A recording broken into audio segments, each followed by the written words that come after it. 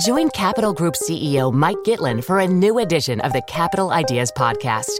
In unscripted conversations with investment professionals, you'll hear real stories about successes and lessons learned, informed by decades of investment experience. It's your look inside one of the world's largest asset managers. New episodes are available monthly. Subscribe wherever you get your podcasts. Invest 30 minutes in an episode today.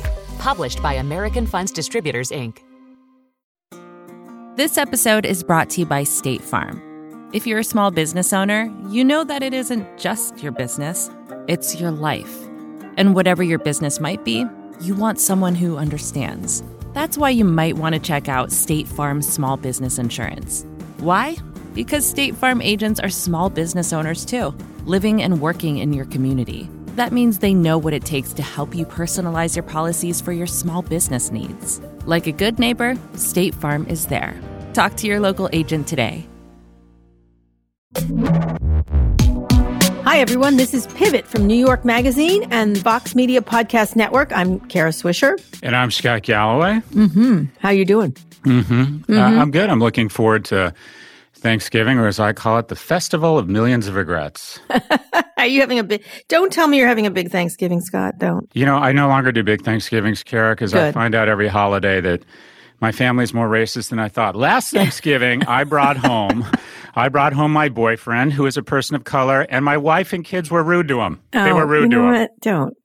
That is good Thanksgiving humor. Good Thanksgiving. That is good Thanksgiving I hope humor. you're having a small Thanksgiving. I think it's very important that everyone just sucks it up and realizes what an incredible siege we're under right now. It happens to be at a higher point than the summer, and so we have to all behave ourselves and stop making this so ridiculous. It's such a silly thing. We have to get back to business. So put on your mask, social distance, have small Thanksgivings and Christmases. That's just the way it's going to be. Thank you. I'm going a little foxy on this. I think people need to make their own decisions with the right data and right information. It's fine, but Scott, that's what we've been doing the whole time, and we're like we're an embarrassment across the world. Oh, I agree with you there, sister. But you know what? A lot of it is what? You want to talk about the biggest, in my opinion. What? And this wasn't in our banter. You know what is just so ridiculous and makes people lose faith in their government?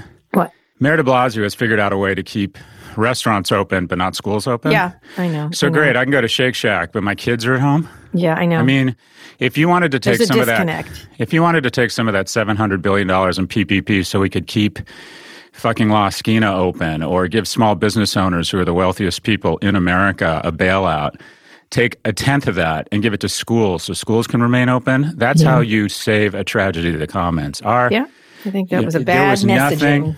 There was nothing more important than keeping our schools open, and the government this was a huge opportunity for them to really make a difference in people's lives. 50% of low-income kids who were tracking with their higher-income cohort or peers at public schools have fallen off the map when it comes to math. We are we're literally losing a generation of kids, and everyone's like, oh my gosh, I hope Strand Bookstore doesn't go out of business. Who gives a fuck?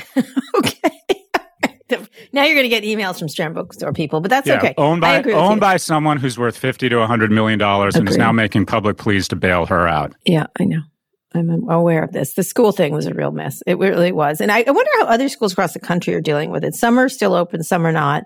But that should be our absolute priority, 100%. I'll tell you if they're open or not. Do they have resources? Yeah, that's all it comes down to. Plexiglass, distancing, low-density classes, testing every week. Yeah. It's about resources, full stop. You are 100% correct, Scott. Where are your kids in school? Are they on Zoom school? Oh, wait. I've also made a discovery. I'm sort of into BDSM. You want to know how I figured that out? No, what? Oh, no. Okay, so. Too bad jokes. Friend of Pivot. So it's like 10:30 at night. When was it? Monday night? And I get a call late night from Stephanie Ruhle, and I answer thinking, okay, someone's dead. Brian Williams is dead or something. And I pick up the phone, and I hear literally, you motherfucker, you sack of shit. You think you're so important, you can and I'm giving you the PG-13 version of what you said to me. I've gotten that call from Stephanie Ruhle. And so, of course, the first thing I say is, Mom, just to dial things down a little.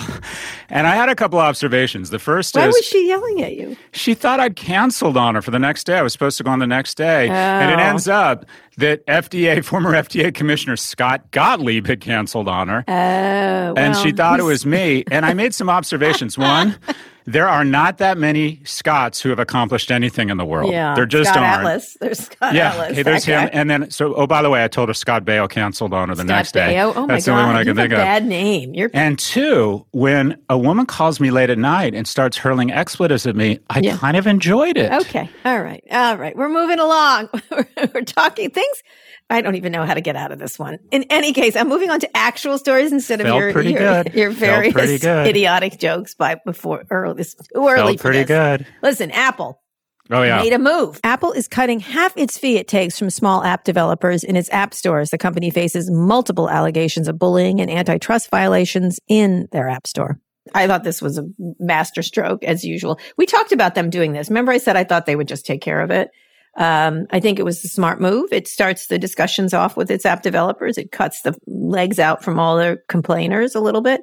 I thought it was pretty sharp. I thought it was a pretty sharp move on Apple's part. And why not? Instead of they were sort of in a class by themselves. They weren't sort of in the Google, Facebook, Amazon area, but they certainly were under fire. And I thought it was a smart move on their part. What do you think? I think if there was a Sesame Street version of Dick Cheney, and that is someone you took who was incredibly smart, incredibly shrewd, but also much more likable, it'd be Tim Cook. I think this guy is literally the most strategic thinker in the world. Let's talk about this move, okay? All right. So they get a press release, and the press release is we're cutting app fees by half for small businesses. Yep. That is a great release. Yep, and by the way, the DOJ gets that and thinks, well, they are attempting to take the wind out of antitrust sales before the boats even show up to the shores. But let's look at what it really means for Apple.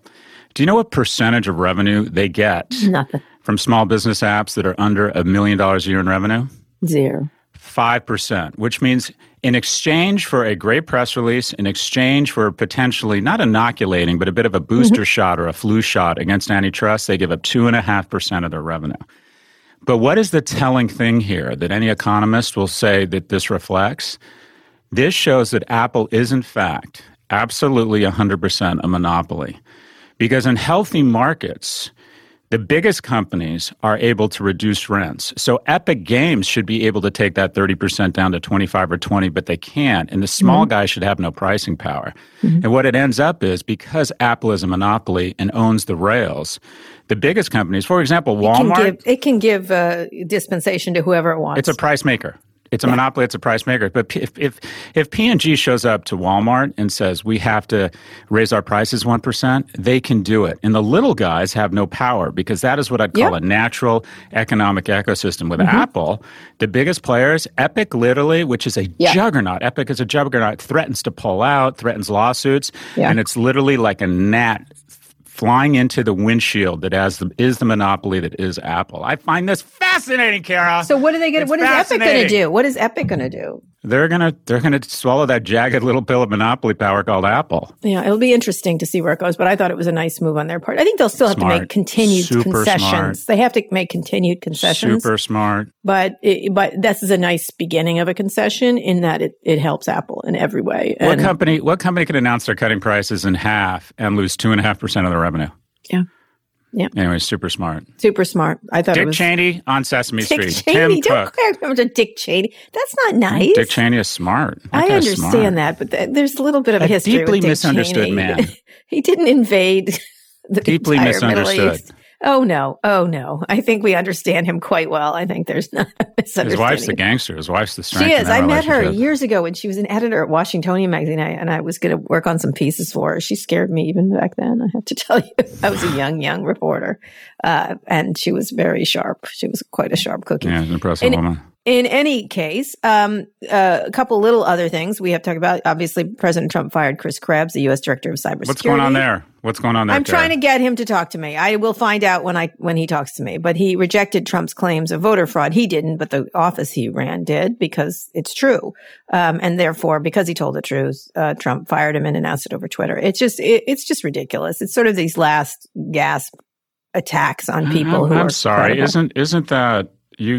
Isn't being fired right now? Like, that's it. You have to get off the Titanic. That's it. We're putting you on a lifeboat. Get out of here. He's from Microsoft. He was doing his job, and anybody doing their job, you get fired, because pointing out the obvious is not what they want to do. And I would talk about, we don't even want to talk about the testifying in front of Congress by Mark Zuckerberg and Jack Dorsey, although his beard looked even better, I thought, Jack Dorsey's.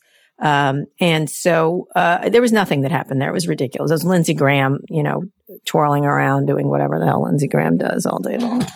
And Ted Cruz being irritating as usual. That's pretty much my take. Thank you. That's my report from watching those things all day. It was ridiculous. That nothing, no blow was landed. A lot of bullshit was slung, and the only thing interesting was Mark's not going to kick off Steve Bannon until he threatens to kill 3 or 4 people. I guess something like that. That's my entire. Everybody was mad at Mark. That's your deep investigative journalism there. Everyone's mad at Mark. Jack, like a water off a duck's back. Nothing. Big lot of nothing. So. Nothing. These are ridiculous, calling these people up to yell at them over things that aren't true. In any case, we're not going to talk about it because we have other big stories to talk about. There's so many. So on to big stories. Airbnb finally filed to go public this week and unveiled its S1. The company filed for $1 billion IPO, which is expected to price in December. So they're going to be public very soon. A good move, a big, bold move by them in this very depressed economic environment. Their S1 detailed the expanding travel giant, but also massive losses the company took because of the pandemic, which they've talked about. He talked about on my podcast, and everybody understood this. Airbnb reported nearly a $700 million net loss in the first 9 months of 2020 as they reconfigured their businesses. But it also reported $219 million in profits for the third quarter, which Brian Chesky had also talked about as bookings picked up more speed, and it shifted to closer to home stuff. So they moved rather quickly, this company, in dealing with the pandemic, and I thought rather well. So Scott, give us an overview of the S1, and how do you think this is going to go? As you know, I think you think this is a big stock, big important stock.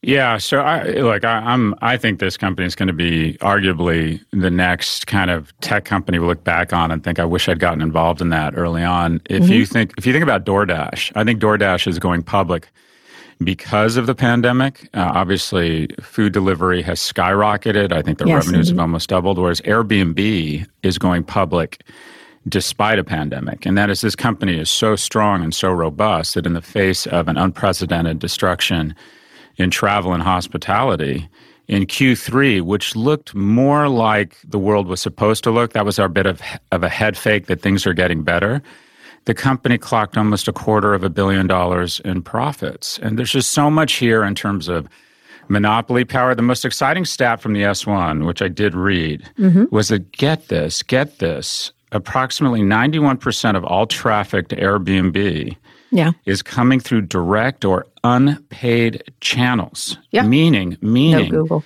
They may be the first consumer tech company to exit or be released from the Facebook Google stranglehold. Well, Amazon. But go ahead. Amazon is Google's biggest customer. I know Amazon that, but I think Amazon is now, you go to Amazon directly. But go ahead. Yes. Okay. I'd love to see those statistics. But you're right. That's a really interesting thing that you found in there. You plucked out. Airbnb and Amazon. What other, I don't care if you're Chanel or Delta Airlines. You don't have 91% of your traffic for free. I mean, that's just staggering. You have 7 million homes, more than any other brand combined. It's already, I mean, I'm a brand guy, right? If you took the 50 biggest tourist destinations, let's pick Orlando, and you went Orlando Marriott, Orlando Hilton, Orlando Stay, Orlando Airbnb, the amount of searches for Orlando or the city in Airbnb across the 50 biggest tourist destinations, those searches are greater than every other travel search combined. This is Airbnb, as we sit here today, is the strongest travel or hospitality brand in history. There is no travel brand that has the global differentiation and the global relevance of Airbnb. And typically when you have the strongest brand in your sector, market capitalization catches up. In addition, they're going into a market where all their competition is impaired. All their competition has gotten the shit kicked out of it. They can't make it CapEx investments. And those hotels have to become technological like Airbnb is. They are forced into technology. But their business model doesn't allow it. Because they're all running, they're all owned by wealthy people, and then a flag comes in like Marriott that takes 8 to 12% of the revenue and it runs the reservation system and gives you the brand, so they don't have coordinated They don't have the coordinated deep pockets to. It's the problem with the franchise model. I think Airbnb can come in here and sweep up a lot of the stuff that it wants. A lot of these hotels or new hotel configurations. Let's talk about the pandemic. Oh, what do you know? The study comes out in the New York Times that the 4 super spreader venues are gyms, full-service restaurants, cafes, and hotels. Yeah. So all of a sudden, Airbnb used to be kind of the place where you went if you're a little younger, a little scrappier. Now it's going to be where people go for a premium, non-COVID experience. When you think about this thing, when you think about, and by the way, they've decided they want to exit the arbitrage of human capital. They are arbitraging assets. They've set up a fund for their host. Do you know that 71% of their units are single site? I mean, they do have some problems. They talk about institutional ownership. They do. The average Airbnb host is a woman in her 30s.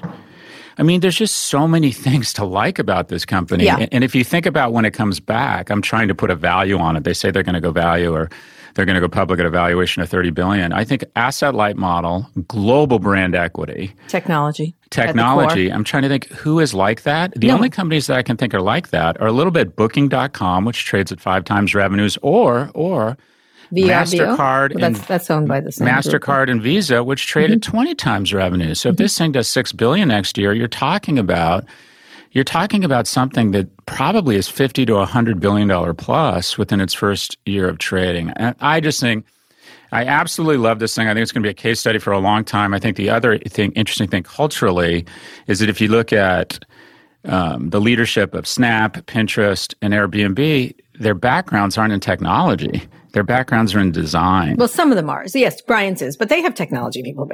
Some of the founders are quite technical. But it's the CEO, it used to be. Yes. Obviously, said, "Who's the tech guy?" Right? Yeah. And what's interesting, there's 4 of them. There's 4 founders, which is people don't realize. Brian, of course, gets a lot of the attention, but there's 4. I actually, it's so weird. I met them for coffee when they started the company at a place in San Francisco, the 4 of them. There were 4 young guys and they were just trying to house people there was an event in San Francisco and they just started the company. And one of them was highly technical. I don't even remember meeting them, which one was which. But it was really interesting as they began to talk about it, in doing that. But I think they always put tech at the heart of what they were doing. But they also added, like Steve Jobs did, design. Design was just as critically important. Ease of use, simplicity of platform. And when they ran into problems like the orgy thing, or they ran into a bunch, the party thing, the orgy thing, it's always around the same things, or the fights. That's a feature, not a bug. That's a feature, not a bug. I told you that I story immediately about want to book an Airbnb now. I don't even know what you're talking about, and the brand's more attractive to me. There was the thing where the people had the orgy and made a mess of that woman's apartment. Oh, that never happens in a hotel room, just so you know. That never happens in a hotel room. It's so funny you say that because I had Brian, I've known Brian for a long time, and I have a lot of regard for him. And he, I have to say, I think he's possibly my favorite of the internet people that I talk to because he's a decent man and he changes and evolves in a way that's really. I agree, except I would phrase it, he's the one I hate the least. Okay. You're right. That's a fair point. But what I had him on stage, I think, with a hotel person at something very early on, right after the orgy problem, which was big. It got a lot of attention. And Brian obviously was under siege, a very inexperienced young CEO, didn't know how to deal with this. But I'll never forget. And I said, well, what are you going to do about this? How do you respond to this hotel person that's saying all these problems? And he looked up, and I'll never forget this. He goes, people have been having orgies in hotels for decades now. So I don't really know why I'm getting all the crap. It was like so fantastic. And I decided he was fine. I thought that was really and then I read response. news. I remember reading news that someone trashed, they had to call the police because someone trashed an Airbnb. And I'm like, well, have you ever seen Johnny Depp check into a hotel? I mean, anyways, there is. Wasn't good. They didn't handle it well. They didn't handle it well initially. I'll tell you that. That was because they were a very new and nascent company. And then they immediately put in insurance in place and a bunch of things. Then the party houses happened, which they didn't deal with quickly, but then they did. Obviously they made a lot of miscues around cities. They're still at war with New York in a lot of ways. They had a series of posters that were sort of stupid, you're welcome for the money we're giving you. But they did move to correct it in terms of paying taxes and different things like that. Now, there's still all kinds of issues, and the hotel unions are really on them like crazy. But I think the hotel unions, just like with Uber and the taxi unions, taxi groups, have lost. They have lost this fight with Airbnb. People like it. It's easy to use. It talks to small business, and this problems that they cause, this idea of, taking all the rentals out of San Francisco and putting them into Airbnbs doesn't matter anymore right now because of the pandemic. And so the hotel unions have lost the narrative that they had around this company. So. Well, I've always compared them to Uber, and I think this company, their last quarter, that $250 million profit, I'm not sure Uber's ever even threatened to do that. No. Their hosts or their people they're working with, their quote-unquote partners, are setting up, do actually pretty well. Yeah. And if you look at the growth, it has the same asset life. And by the way, Uber has an $81 billion market capitalization. So if Airbnb sitting here today is 30 and and Uber's 80, I think those numbers are going to flip in the next 24 months. Anyways, I'm obviously I'm just in love with this company. And I go on the app. I like the design. It's intuitive. It feels instinctive. I like the fact they're arbitraging assets. They're treating their 4 million hosts like actual partners. They've set up an equity fund, and they were smart. They obviously have empathy. They set it up before the stock goes up 10x, so that these people might actually develop their own economic security instead of just the nice white college educated people at HQ. So anyway. Yeah, what's interesting is he's had a lot of management turmoil. He had someone come in. He had a big problem with one of I would call it a slick guy that came in and was trying to boss Brian around, and they had a big falling out, at which I agreed with Brian on this particular situation. But, he's a little like Jeff Bezos. He's moved forward and learned. And I think that's not all founders make it to the next level. And I think he's done a lot of stuff that has given him credit to make it not always perfect. And one of the things when I did a podcast with him last, and I'm hoping to do one really soon, is he really, he learned from his mistakes, which I think is, and admits it and stuff like that. And he couldn't be more polar opposite than Travis Kalanick, I remember at the time. But one of the things that's important that they have there is they also took a lot of great ideas that he loved, like the airline. There was an airline thing they were working on. The movie. The content, which are good ideas. They're all good ideas, by the way. And he just put them in the drawer. Like, that's really hard to do, right? He immediately put them in the drawer. And I think they've got a lot of things that they can now move into once the pandemic is over. And by the way, when the pandemic is over, people are renting Airbnbs close to home. It's going to explode. People are going to be like, let me out of here. Let me get to Italy. Let me get to wherever. And I think their business is going to explode. There's a key point in what you said, and it's a lesson. We always talk about big companies, but it's a lesson for small business. A crisis is a terrible thing to waste. Yeah. And every company should be looking at every expense and saying, how do I reduce it, negotiate it, or eliminate it? And they used this crisis. They cut $1 billion in marketing expense. They laid off 25% of their staff, which isn't easy. The executive management forego their salaries. And all of a sudden, so they get in fighting shape. They massively reduce costs. And then what happens when the market comes back? All of a sudden, they're like, oh, what do you know? We're profitable. Right. Whereas they were talking about profitability in several years. All of a sudden, they were for a while, yeah. All of a sudden, the market came back, and they do $250 million in profit. So, getting in fighting shape, losing weight, getting in fighting shape. I hope that's not fat shaming. Anyways, getting in fighting shape. Yeah. Once the winds come back, once the tide is on your side, you can cover a ton of ground. Yeah, anyways, I think they'll come back with a lot of those. I think they'll get into airlines. I think that's an area that's ripe for disruption in terms of charters and things like that. It's difficult business, but boy, is that an area to be. Another, right now, especially the airlines where they are, it just shows how airlines have just been financial vehicles and not innovation vehicles. And so I think you'll see that. I think you'll see a whole bunch of stuff from them that they'll bring back. And it'll put them hotels. I think they'll probably get into hotels in a little bit more significant. They bought, one of my favorite apps, and I'm totally blanking on it. What did they buy? Hotels Tonight.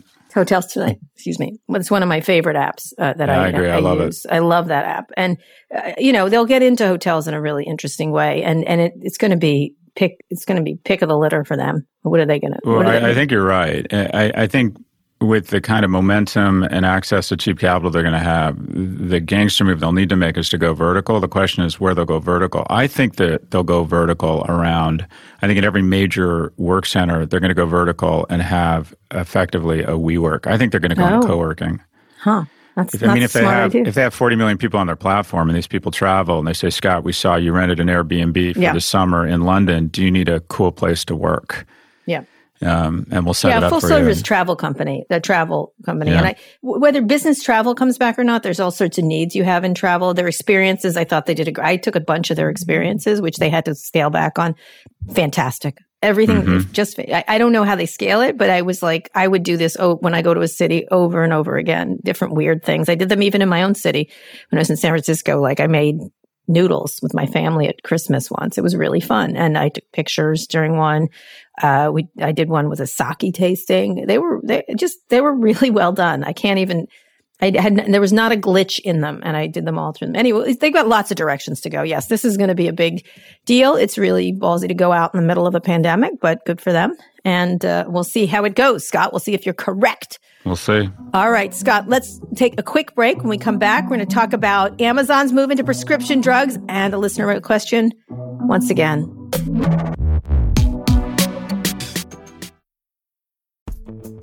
Vacations can be tricky. You already know how to book flights and hotels, but now the only thing you're missing is, the actual travel experience. Because is it really a vacation if you're just sitting around like you would at home? You need a tool to get the most out of your time away. That's where Viator steps in. You can book guided tours, activities, excursions, and more in one place to make your trip truly unforgettable. Viator has over 300,000 travel experiences to choose from. Everything from simple tours to extreme adventures and all the niche, interesting stuff in between. So you can plan something that everyone you're traveling with will enjoy. Real traveler reviews give the inside scoop from people who already been on the experiences you're considering, so you can plan with confidence. Free cancellation helps you plan for the unexpected. And 24/7 customer support means you can travel worry-free. Download the Viator app now and use code Viator10 for 10% off your first booking in the app. Find travel experiences for you. Do more with Viator. Did you know the Capital Ideas podcast now has a new monthly edition hosted by Capital Group CEO Mike Gitlin? Through the words and experiences of investment professionals, you'll discover who was their best mentor, what's a mistake they made that changed their approach, and how do they find their next great idea. Subscribe wherever you get your podcasts. Published by American Funds Distributors, Inc.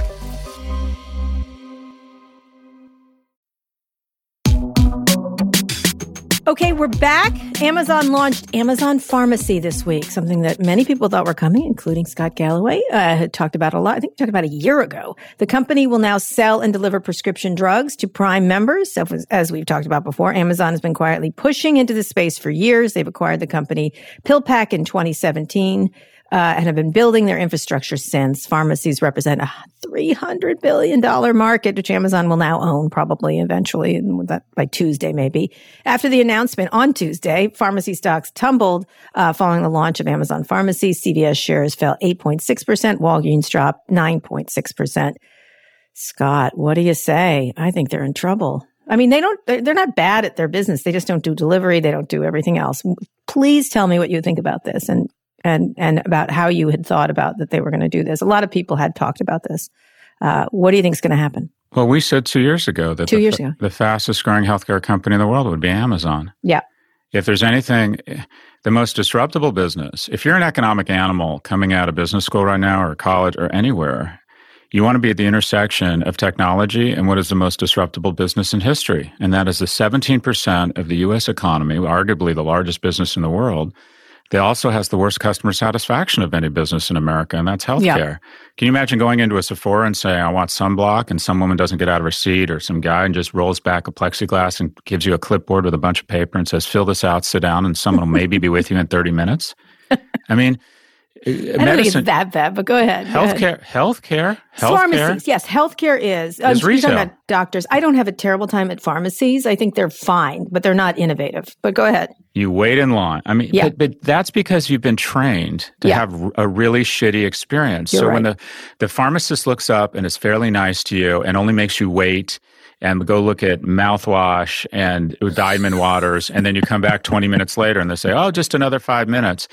Well, couldn't a technology, when I sent in the script, didn't you know I was going to be here? Yeah. Anyway, and by the way, why do I need to be there? If you think about what Amazon is doing, first off, the easiest prediction in the world that Amazon was going to go into healthcare. Why? Because in order to continue to grow into its incredible valuation, they have to add $500 billion in top-line revenue in the next 3 to 5 years. Now, what does that mean? Mm-hmm. It means there's only a few industries they can go into. And the thought is, well, they could keep going in retail or e-commerce. Yeah, but they've basically kicked the shit out of everybody delivery, there. Even more on delivery. More on fulfillment. But where's the biggest carcass in the world? Healthcare. So they're not going into healthcare because they want to. They're going into healthcare because they have to. And they have been lining up their tanks, their Air Force, and their artillery. Look at what they're going to have here. Yeah. Nobody in healthcare has a holistic picture of your health. Nobody knows what you eat, i.e., can track your purchases at Whole Foods. No one knows your body mass index, can create a 3D image of who you are and what your body might look like or where are the danger zones. Nobody knows your pharmaceutical or your prescriptions. Nobody knows the products you're ordering at home. Nobody knows your They can build a full holistic health picture of you and then start recommending products, foods, and then get you your prescriptions. And by the way, those nice pharmacists are going to be available 24/7 on your goddamn phone. Yeah. I mean, and what are they going to do? They're going to offer discounts on prescriptions to, you guessed it, Prime members. This is what's going to happen, Kara. Yep. It's the whole concept is you don't wait for it waits for you. And it knows you actually before you know yourself. Just the other day, I think Walgreens is the one I use. They are now fulfilling my prescriptions without me having to bring them in, but it took years to do that. I used to always say, why don't you just, you have me, I have to take this monthly thing. Why don't you just fulfill it for me and then send me an email, right? Or send me a text. And they finally did it this year, which was sort of like, it was a really interesting thing. But you're right. They're not innovative. These companies are not innovative. They're just sort of, as I just interviewed Chamath Palihapitiya, they're just sort of zombie companies that don't go along and don't innovate. And anyone that doesn't innovate their product is finished, who doesn't continue to. Now, what do these companies do? Because they do have, they have a lot of retail presence. People do still have these practices. What do you imagine happening to these CVSs and Walgreens of the world, which have gotten bulked up themselves? They've sort of bought a bunch of, they're pretty much the two biggest chains, I guess, and they own Rite Aid. One of them owns Rite Aid, and et cetera. They're going to have to bulk up like crazy. I think Aetna bought one of them. They're going to have to get just so. I mean, I hate to say this, but the primary way they've innovated has been through regulation that makes it hard to innovate. Yeah. They're almost, if you look at what's happened in healthcare, the healthcare providers actually haven't done that well over the last 20 years. They used to be, the doctor used to be the guy with the biggest house who got to play golf on Wednesdays. If you want to hear a total complaint fest, invite doctors over for dinner. My brother complains all the time. Oh my gosh. They thought they were going to be masters of the universe. Jeff, you complain a lot. Go ahead. What? Well, yeah, there's a name for that, a doctor. And they anchor off the 70s and 80s where doctors were the bomb, and now they're just doctors. And they all wish they'd gone to work for Google or Microsoft. It's you're going to see, and then all the value has migrated to the insurance carriers and some of the HMOs and some of the hospital systems who have just killed it. And it's the innovator's dilemma. They have an entrenched interest in maintaining the status quo. But you're going to see Amazon continue to conduct Jedi mind tricks on not only drugstore companies or retailers, but also the pharmaceutical firms themselves. Because once Amazon is on the front end of those purchases, they're going to turn around to, Pfizer, GSK, and all those guys and say, you know what? We need this diabetes medication for a lot less than you've been providing it to us for. So it's going to be like anything. It's going to be really good for consumers in the short run. It's going to be really good for Amazon shareholders. Over the long run, we'll have to decide what it means when one company is sucking the oxygen out of the air for everyone in healthcare, which has been a growth industry adding jobs every year. It's going to be complicated and fascinating, but absolutely Amazon. What area do you think they're going to get into after pharmacy? Delivering tests. Like, as we said, we wished Amazon was delivering tests to us. Every Thursday morning, a woman in a nice white lab coat shows up in a mask and she puts a swab in my family's nose. And then that night we go onto a website. It's complicated, it's clunky, and we get our test results. We're getting tested every week. Mm-hmm. That woman soon enough is going to get out of a Sprinter van with a smile, and she's going to deliver my Nespresso pods and our groceries. And then while she's here, she's going to run a swab in our nose, or she's going to tune up the machine we have They're going to get into diagnostics. Your Amazon Show, your Amazon Alexa are going to turn into diagnostics machines. I think the best doctor's office in the world is the exact same location as the best theater in the world, your living room. Right. Or your kitchen. Yeah. The doctor's office is think about the hospital and the doctor's office. Think about the fact that 99% of the people who contracted, endured, and developed the antibodies for the novel coronavirus didn't enter a doctor's office, much less a hospital. It's all moving to the home. Yeah. And the company that has the infrastructure, the liquidity, the capital, the training, the compensation, and not only that, most importantly, and it's not sexy, but it's incredibly important, the investor base willing to endure tens of billions of investment, i.e. losses. There's only one company that has it all. Which area are they going to go? Diagnostics. I think diagnostics and testing. And then the second area, if I came home and Amazon Alexa, just as it says, what are the 10 hottest places on earth? Say, Alexa, tell me more about hot weather. It's going to say, Scott, would you like to cut your health insurance costs in half? If yes, say, Alexa, tell me more about Amazon Prime Insurance. Mm-hmm. They'll go into insurance because they will be able to look at a family and say, this family has a low body mass index. They are in monogamous relationships. They eat well. That means actuarially they are a good risk. So we're going to offer them better insurance costs, and we'll do it at 3% margin instead of 45% margin. Yeah. And all of a sudden, people are going to go, oh my gosh, I can get health insurance for less. And one of the things, if you read the announcement around PillPack, is they're going after uninsured. They're saying if you're uninsured, it's not a problem, and we're going to negotiate on your behalf. We're going to be a fiduciary for you. Whereas if you're uninsured, you're taught to believe by the industry that you're being irresponsible, that you're a bad person, you're a bad father, and they're actually saying it's a cohort, it's a big cohort, and we're gonna negotiate on your behalf. Which is their next area of attack. I suspect. It's a great analogy. A great analogy. It's just shitty experiences for people that have money, and the people who have money have to pay out the nose too. Like the idea of going into a doctor's office, like especially during the pandemic, is, dentists are one thing. You kind of have to arrive with your teeth, right? You have to sort of have them work on your actual teeth, but a lot of the stuff you go to the doctors for is so useless. It's information which can be digitized. Yeah, except for some of the diagnostic stuff, some of the very serious I'm just thinking the only doctor I've been to during this pandemic is a dentist because I have some dental issues, and you have to, and they're great, by the way. I've never had a dentist. I never feel like unhappy with my service there, but people have to be thinking more about service around healthcare, and healthcare workers better be thinking around service, which I think is for the vast majority of people. And again, you're right. Amazon could really take aim at people who feel left out of the healthcare system, which is interesting since, politicians are going to have to wrestle with, Medicare for all or a single payer, et cetera, et cetera. It is an opportunity. It also is a frightening prospect that Amazon would have all your health information along with all your eating and consuming information. So consumers will fork it over in a hot minute because they'll get so much utility in exchange. They're also going to become a big fat target for government. Yeah, but around antitrust, but around data. And, I'm no fan of Amazon. They're one of the few companies that really hasn't experienced a major hack. Although you and I have a bond, one of the few places I've been to a couple of times now since the pandemic began is, in fact, the dentist. Mm-hmm. And I don't have serious issues, but I absolutely love it. I get nitrous. I listen to Supertramp. I'm serious. This is 100% serious. I think about my mom. I think about my kids, and I have a good cry, and I leave feeling better. It's literally my dentist is my therapist. It's totally my therapist.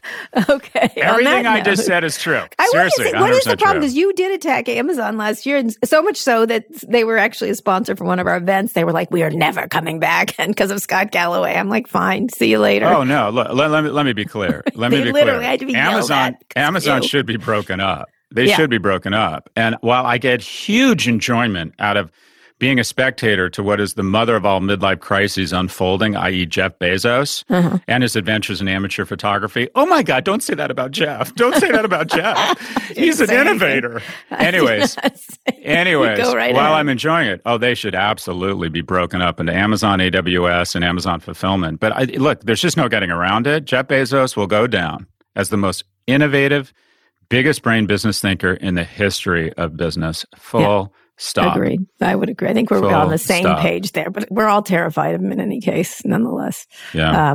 Although he's not a particularly terrifying person. And I'm glad that his wife has gotten so much of the stock that she can give away the money. Well, let me do, I mean, okay, you want to talk about money? Yeah. You and I have both been divorced. Did you get wealthier in the year you got divorced? His wealth has increased $30 billion. I was not as wealthy as my ex. I didn't take very much money. Yeah. But I'm going to... I mean, I did for work. Okay, so you got wealthier. Jeff Bezos increased his wealth by about $50 billion the same year he got divorced. That gives you a sense of just how much... I did an infographic on what this guy could buy with his wealth. Do you realize right now Jeff Bezos is worth more than every person living in D.C., Wyoming, Alaska, Kentucky, and I think over the last 2 weeks he's added Montana. Yeah, everybody. Right. Everybody. He's worth more than big swaths of America right now. Yeah. Yeah, he's that rich. makes sense. I had someone like... but we have to close our schools. America! Prairie Home America. I got straight because there was this idea that if Jeff Bezos gave $100,000 to every one of employees, he could do it in 4 seconds or whatever.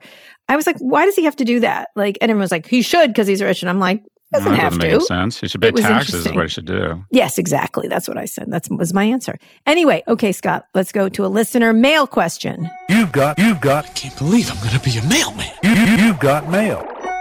Hi, Karen Scott. This is Bob in Brooklyn. I really love your work, and I have followed the breakdown of the WeWork debacle very closely. I believe this story is an important cautionary tale, but not in the terms that it's often discussed. This kind of toxic charisma that's weaponized by mounds of cash is the central story, I think. The biggest victims being the many idealistic young people that Newman convinced to waste years of their lives serving his ego without fair compensation or the big promised payout at the end. Since we know that good relationships and mentorship is so essential to prosperity and happiness, what advice do you have for young people just starting out in their careers that might help them avoid being exploited? Specifically, I'm curious what telltale signs you've noticed over your long careers that indicate someone might be using their charisma to swindle time or money from you or someone else. Thanks so much. Jesus, that guy's a sexy beast. Bob is my new partner on Pivot. What a genius. Will that guy marry me or adopt me? I like Bob. I feel so much safer just listening to him. Bob, toxic charisma. I think you have toxic charisma, Scott Galloway. Really? I think that's I'm one of those things, and unfortunately, it's the toxic part. Little low on the charisma part. I have been talking about this charisma thing this week for some reason because someone was. I'd written a story about the sheen is off. I think the sheen is off Donald Trump, but he has toxic charisma. And whenever I say that, people go crazy. They're like, he's not charismatic. I'm like, no, he is, whether you like it or not. And I think toxic charisma is really a better way to put it, that they will calm themselves down. This is a really good question. Where should we start? Scott, would you like to start? What advice would you have? There are differences between a Steve Jobs and an Adam Newman, and there's a lot of people in between. And there's people with no charisma whatsoever at the same time who do very well. So talk about this issue about mentorship and that. Well, this is a deep issue that we should have Esther Perel or someone who actually knows what they're talking about on, who has actual training domain expertise. But what he's basically talking about is a sociopath. Mm-hmm. Cult leaders are very, very charismatic, and so are sociopaths. I forget the guy's name. The guy Keith Raniere from Nexium. Yeah, I mean, they are very captivating, and not only that, I wouldn't describe Steve Jobs' charisma. Look, is Steve Jobs, the Jesus Christ of our information age, is a man who denied his own blood under oath to avoid child support payments when he was worth $250 million, and that's our hero. And so I would argue that Steve Jobs is guilty of that same. I don't think Donald Trump. It's a little more complex than that, but I'll let it go. But go ahead. Yeah, that's unforgivable. Full stop. Unforgivable. No. Okay. All right. The story is a little more complex, but go ahead.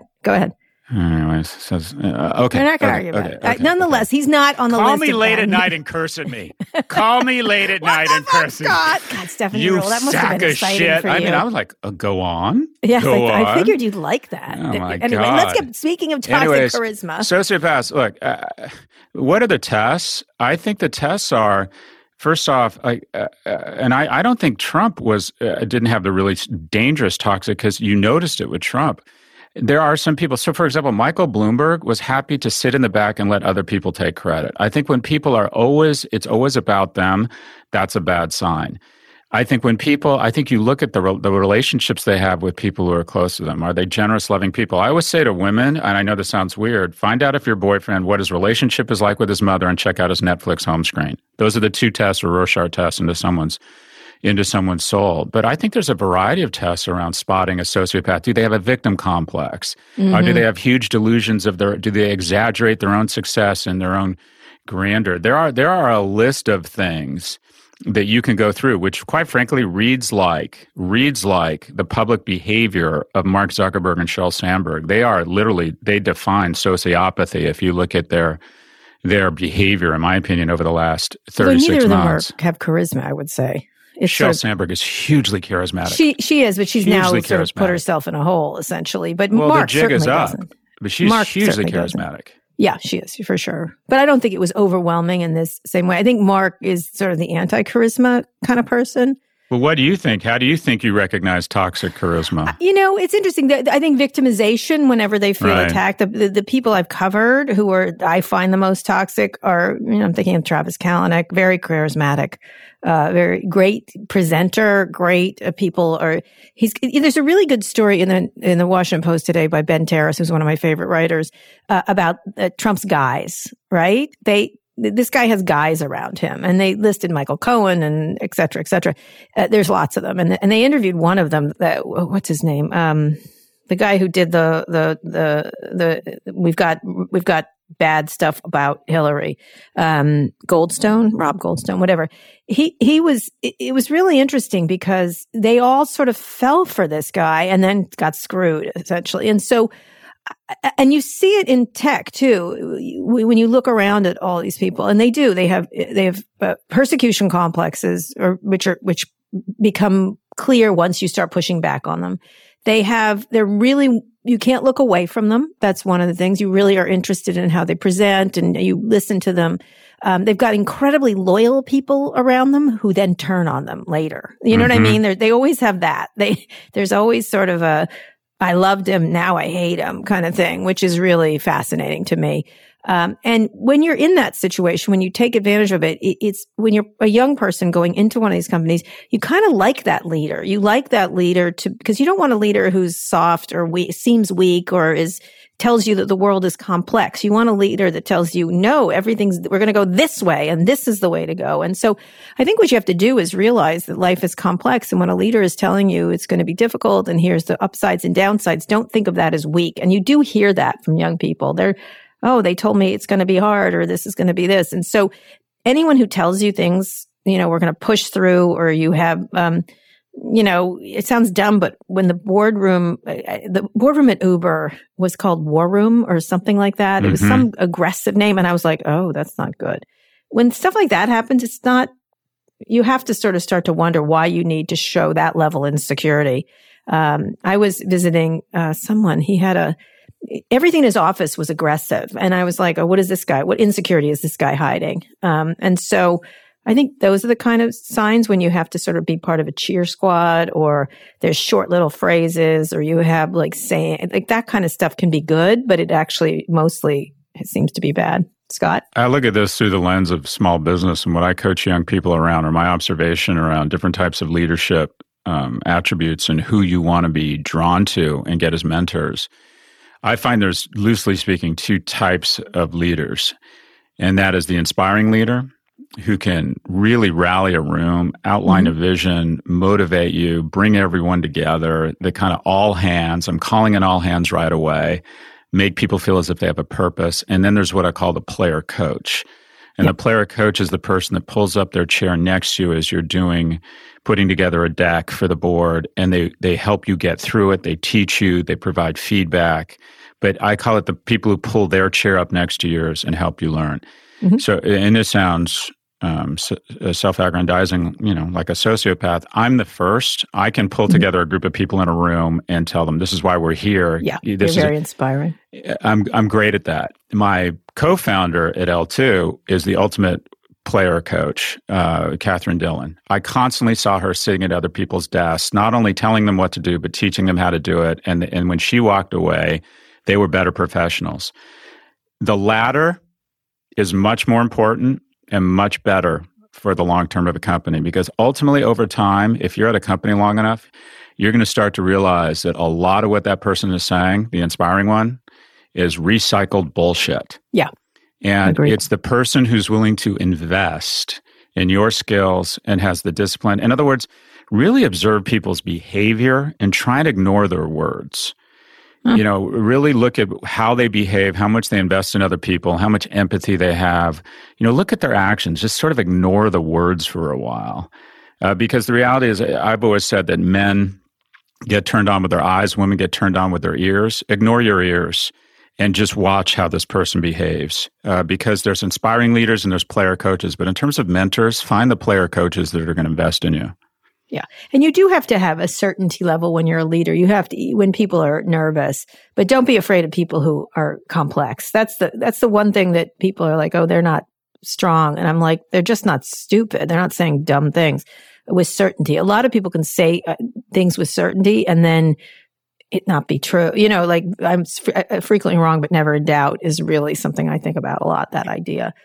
So when you're a young person, you're going to put up with a level of those inspirational leaders, those never in doubt leaders and things like that. And you really should find people who want to, who aren't using you to pull their chariot to greater glory.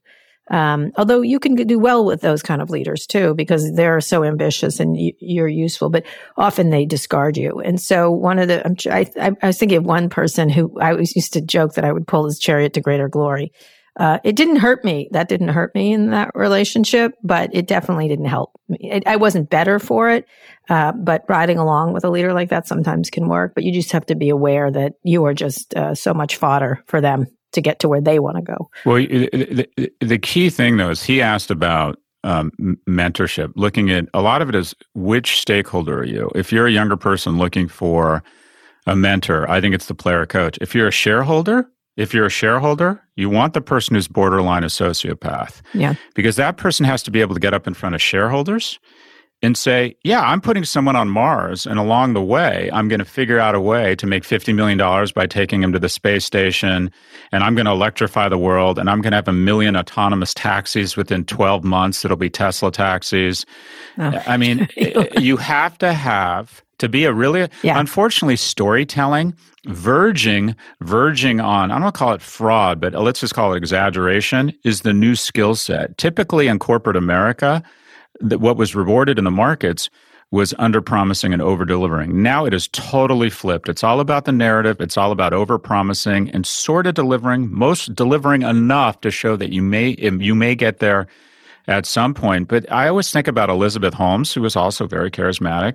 Mm-hmm. What would have happened if she'd raised another $1 billion and had gotten lucky? She'd still be, I think, on the cover of Forbes. So there's a fine line between that kind of storytelling charisma and exaggeration, and then, what I'll call near fraud. It's fascinating. But if you're a shareholder, you absolutely want that kind of crazy, charismatic, cult-like. I mean, there's a reason that company culture is based off the word cult. Yep. You're right. You're 100%. That is 100% right. Although I do think storytelling is good. Like sometimes when I'm going in a direction, I repeat it over and over again publicly so I can sort of try it out. I must get to the dentist. You know what I'm talking about. Anyway, Bob from Brooklyn, listen, oh my God, minute Scott adopt us, Bob. Bob, you are in. Let me just tell you, Scott minute I stumbled. I'm like the 3rd season of Twin Peaks or the 4th season of Ozarks. I have a loyal following, but I'm always very close to being canceled. You're not very close to being canceled. We are together, strapped to the mast until this ship goes down. That's how it's going for you. All right, Scott, one more quick break. We'll get back for predictions.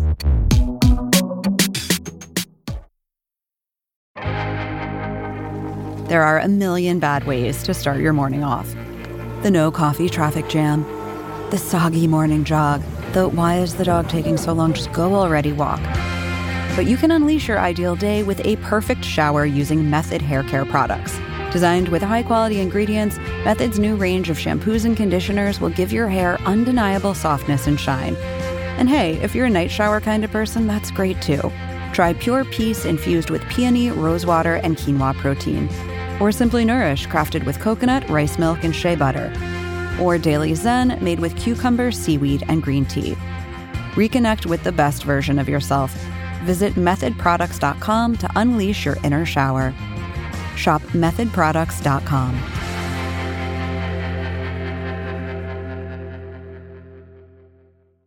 Support for this podcast comes from Constant Contact. If you're a business owner, you already know that it's really, really hard to cut through the noise of everyday life.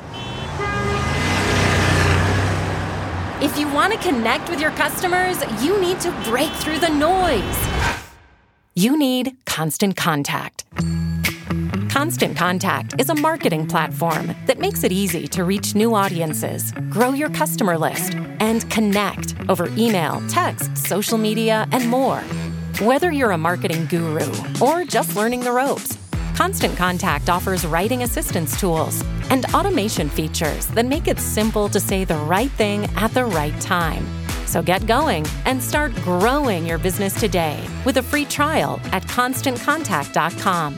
Just go to ConstantContact.com right now. Constant Contact, helping the small stand tall. ConstantContact.com.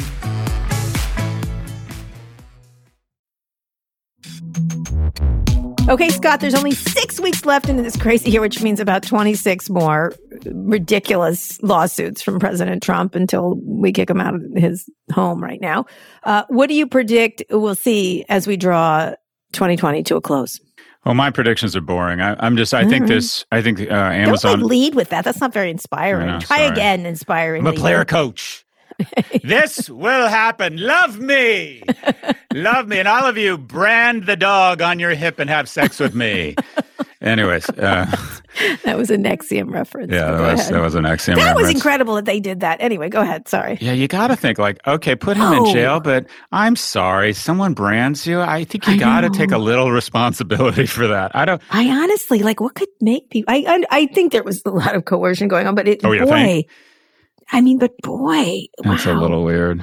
That's some power over people. Anyway, go ahead. Yeah, that's a little weird. I'd be like, what? No. Yeah, I know. I've been putting off my vasectomy for 2 years, but someone was going to brand me? No fucking way. All right. Give me your boring predictions. By the way, my doctor, gone down branding no joke. I went in for the consultation and he said, we're going to do a needle vasectomy. And I said, hey, it's cold in here. Oh my God.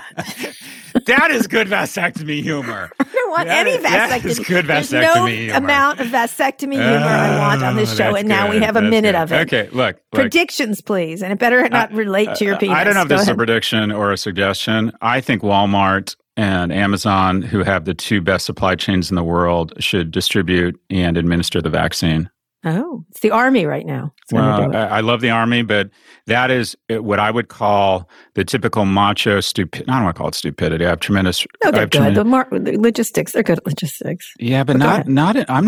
Okay, they're really good at supplying submarines and aircraft carriers, but are they good at really going into residential and suburban areas and dealing with the public? I don't see a lot of guys. The last time I saw a guy with a fatigue and an AR-15 or an M2, whatever the rifle is called, was back in the LA riots when they dispatched them to every corner of Los Angeles.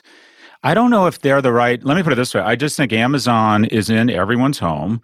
Walmart has incredible supply chain. I think they're the two best supply chains to figure out a way to distribute any product that needs to be absorbed by a consumer quickly, efficiently, and economically. And I also think it would be a great PR move for them. So Walmart and Amazon, I think you should play a key role in distributing and administering the vaccine. Nobody can get you ginger ale faster and less expensively and more deftly than Amazon or Walmart. Why would we think it's any different than any other liquid in a vial? Well, there's issues around the vaccines. But yes, I see your point. There's issues. There's a third one that now they were talking about being encouraging, which doesn't. I think it's a single shot, the one in at Oxford. So they're moving really quickly on these. And I think distribution is going to be where the next game is, the distribution 100%. Of these things. They're apparently distributing the early versions. There's very few doses that are coming to this country right away. They're going to dose people who are older people and people who have existing conditions that are dangerous that would be hospitalized. So they're trying to relieve the hospital system, then healthcare workers, and then the general public. And what's really interesting about the whole distribution system is even with 90 to 95% efficacy, only half the people in the United States are allegedly going to take it, and then only 90% of those it's going to work on. So it's really not a big part of the population that's going to get vaccinated right away. Even though they should, 100% of the population should be. It's going to be a much smaller group of people that are in the 30s that are going to get vaccinated, which will take relief off the hospital system, but certainly won't solve the problem.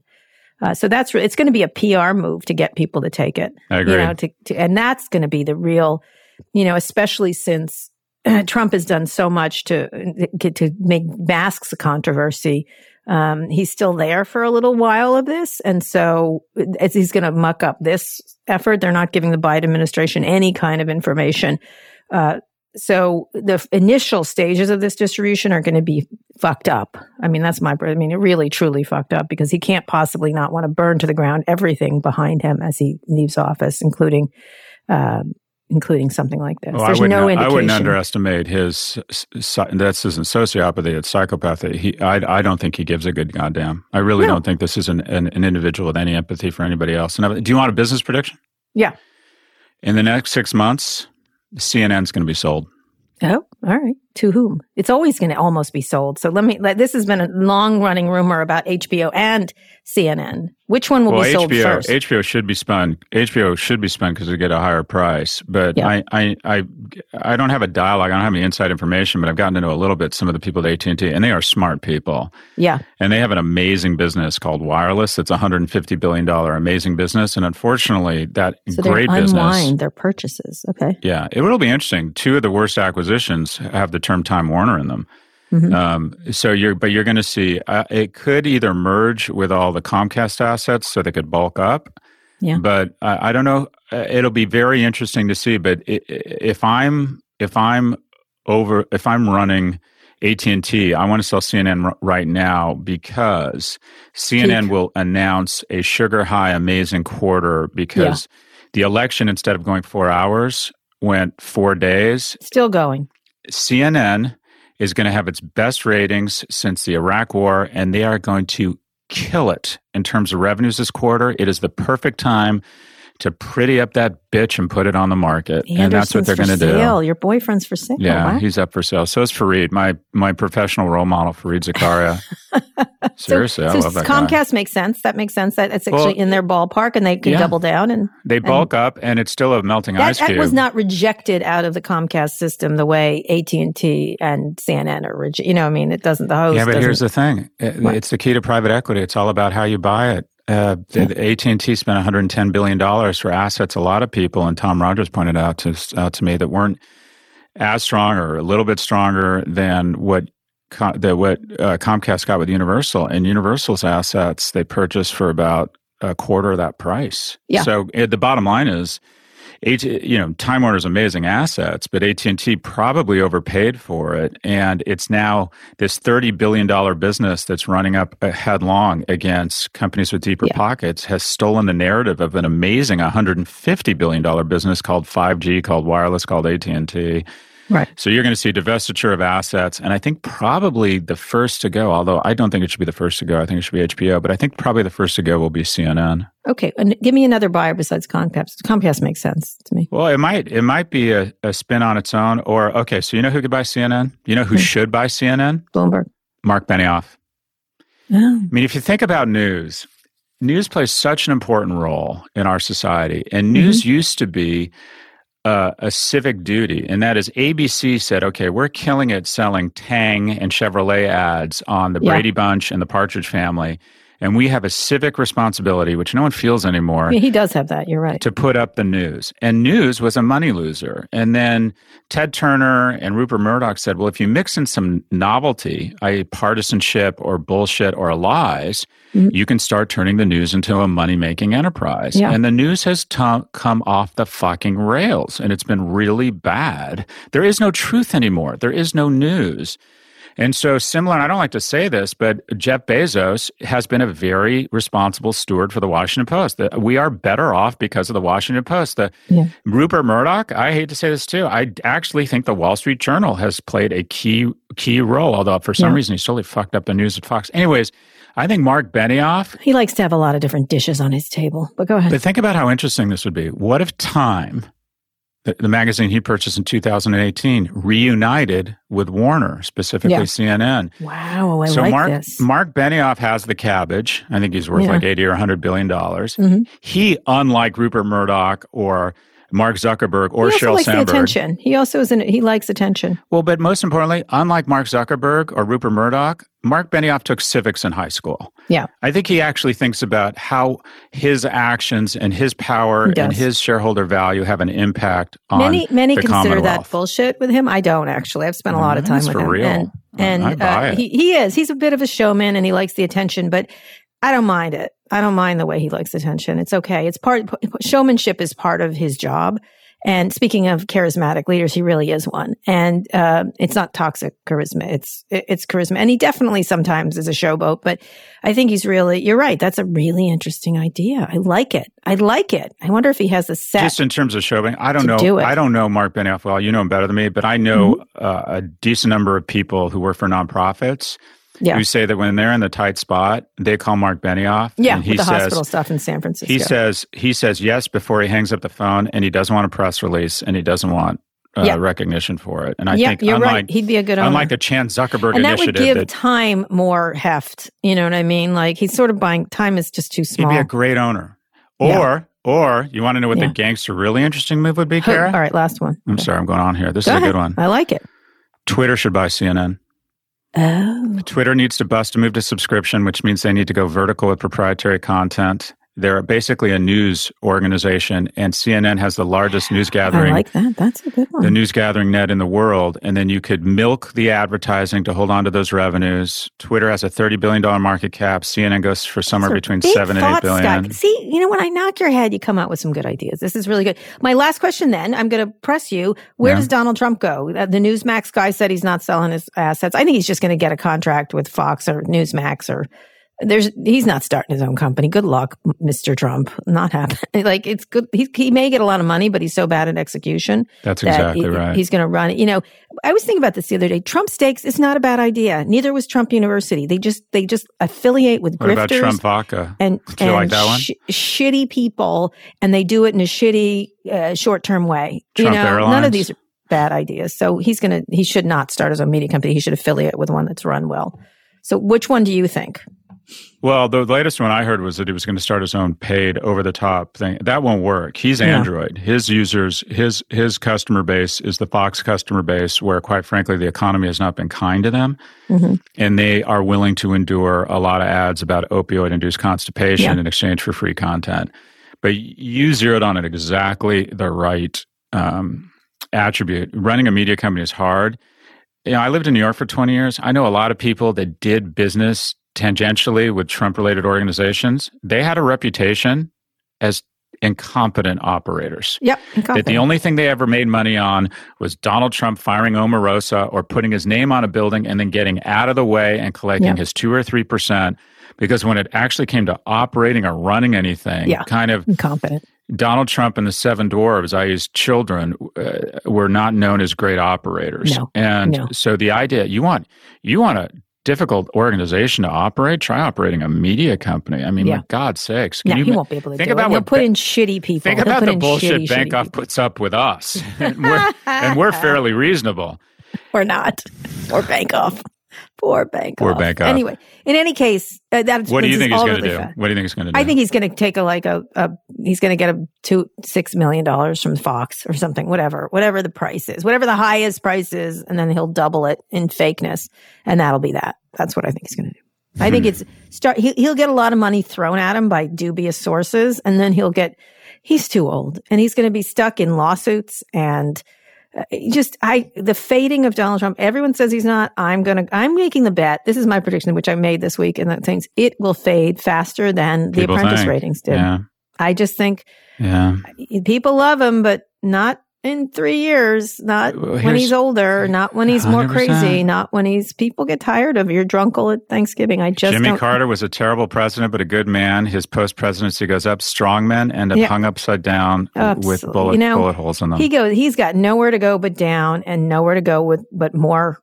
You and I are biased. So just the counter to that, I was just blown away. I went to Atlantic Avenue during Delray Beach. and there was a parade for Trump, and I just couldn't get over how passionate these people were. Toxic charisma. Yeah, all right, we're going to end the show on toxic charisma. It does last, but then it dies rather quickly. There you go. Okay, that's the show. This is a very long show, but that's all right. We're brilliant. Email us with questions about companies and trends in tech and business at pivot@voxmedia.com. We love your questions. Scott, please read us out. Today's show was produced by Rebecca Sananes. Fernando Finite engineered this episode. Erica Anderson is Pivot's executive producer. Thanks also to Hannah Rosen and Drew Burrows. Make sure you subscribe to the show on Apple Podcasts, or if you're an Android user, check us out on Spotify, or frankly, wherever you listen to podcasts. If you like the show, please recommend it to a friend. Please send in questions. And if you're the anchor of a cable news show, please call me late at night and berate me and tell me what a fucking idiot I am. Talking about Anderson Cooper. It hurts so bad. Don't stop. Don't stop. Have a good weekend, Kara.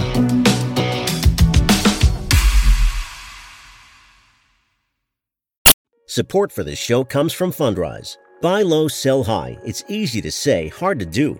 For example, high interest rates are crushing the real estate market right now. Demand is dropping and prices are falling, even for many of the best assets. It's no wonder the Fundrise Flagship Fund plans to go on a buying spree, expanding its billion-dollar real estate portfolio over the next few months.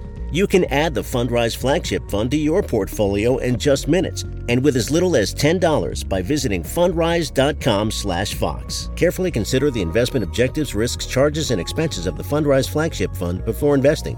This and other information can be found in the fund's prospectus at fundrise.com/flagship. This is a paid advertisement.